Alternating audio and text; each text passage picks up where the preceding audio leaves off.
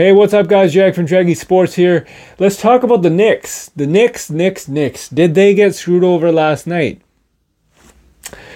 The refs pretty much said what they said this morning. The analysts said what they just said this morning, as you just saw in the clip. So I kind of want to hear from you guys. Did they get screwed over?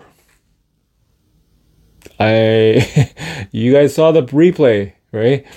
Did they get screwed over? And another question I want to pose to you guys are the Knicks contenders or pretenders? Perfect time to ask.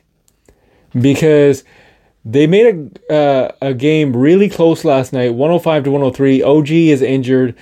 Randall, not there. So they kept it close. They could have won that game if it wasn't for that brutal call. Well, I guess you know what my opinion is. So, are they contenders or pretenders? Because one analyst said about a month and a half ago, Jalen Brunson is too small. And you guys know who I'm talking about. And then the other one said they're not really buying the Knicks. Right? They're not really buying the Knicks right now. Giannis and the Bucks, they pretty much destroyed. They beat the Nuggets, defending champions. Philadelphia are without Joel Embiid, even though they have Buddy Hield. They are playing pretty well too, right? And just imagine when Joel Embiid comes back. Philadelphia is no force to be reckoned with, right? So it's pretty much, and obviously you have Boston Celtics. So Eastern Conference is packed. Eastern Conference is legit contenders, right? They are Wild East, if you want to say it that way. So can the Knicks get past the first round? Can they get past the second round?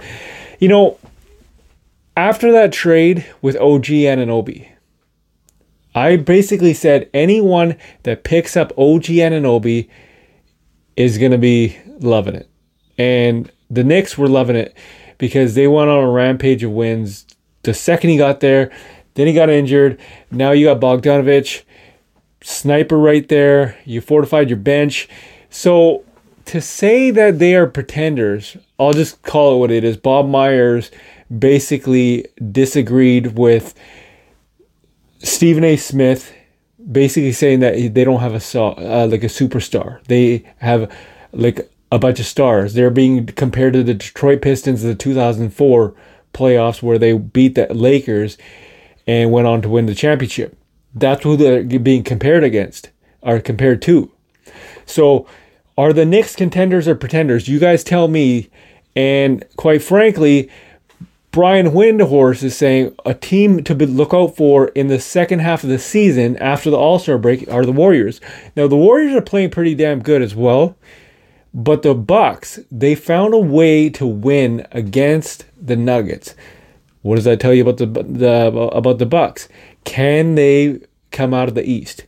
Well, I don't know. You got a lot of firepower to compete with. You got Boston, you got Philly, you got New York.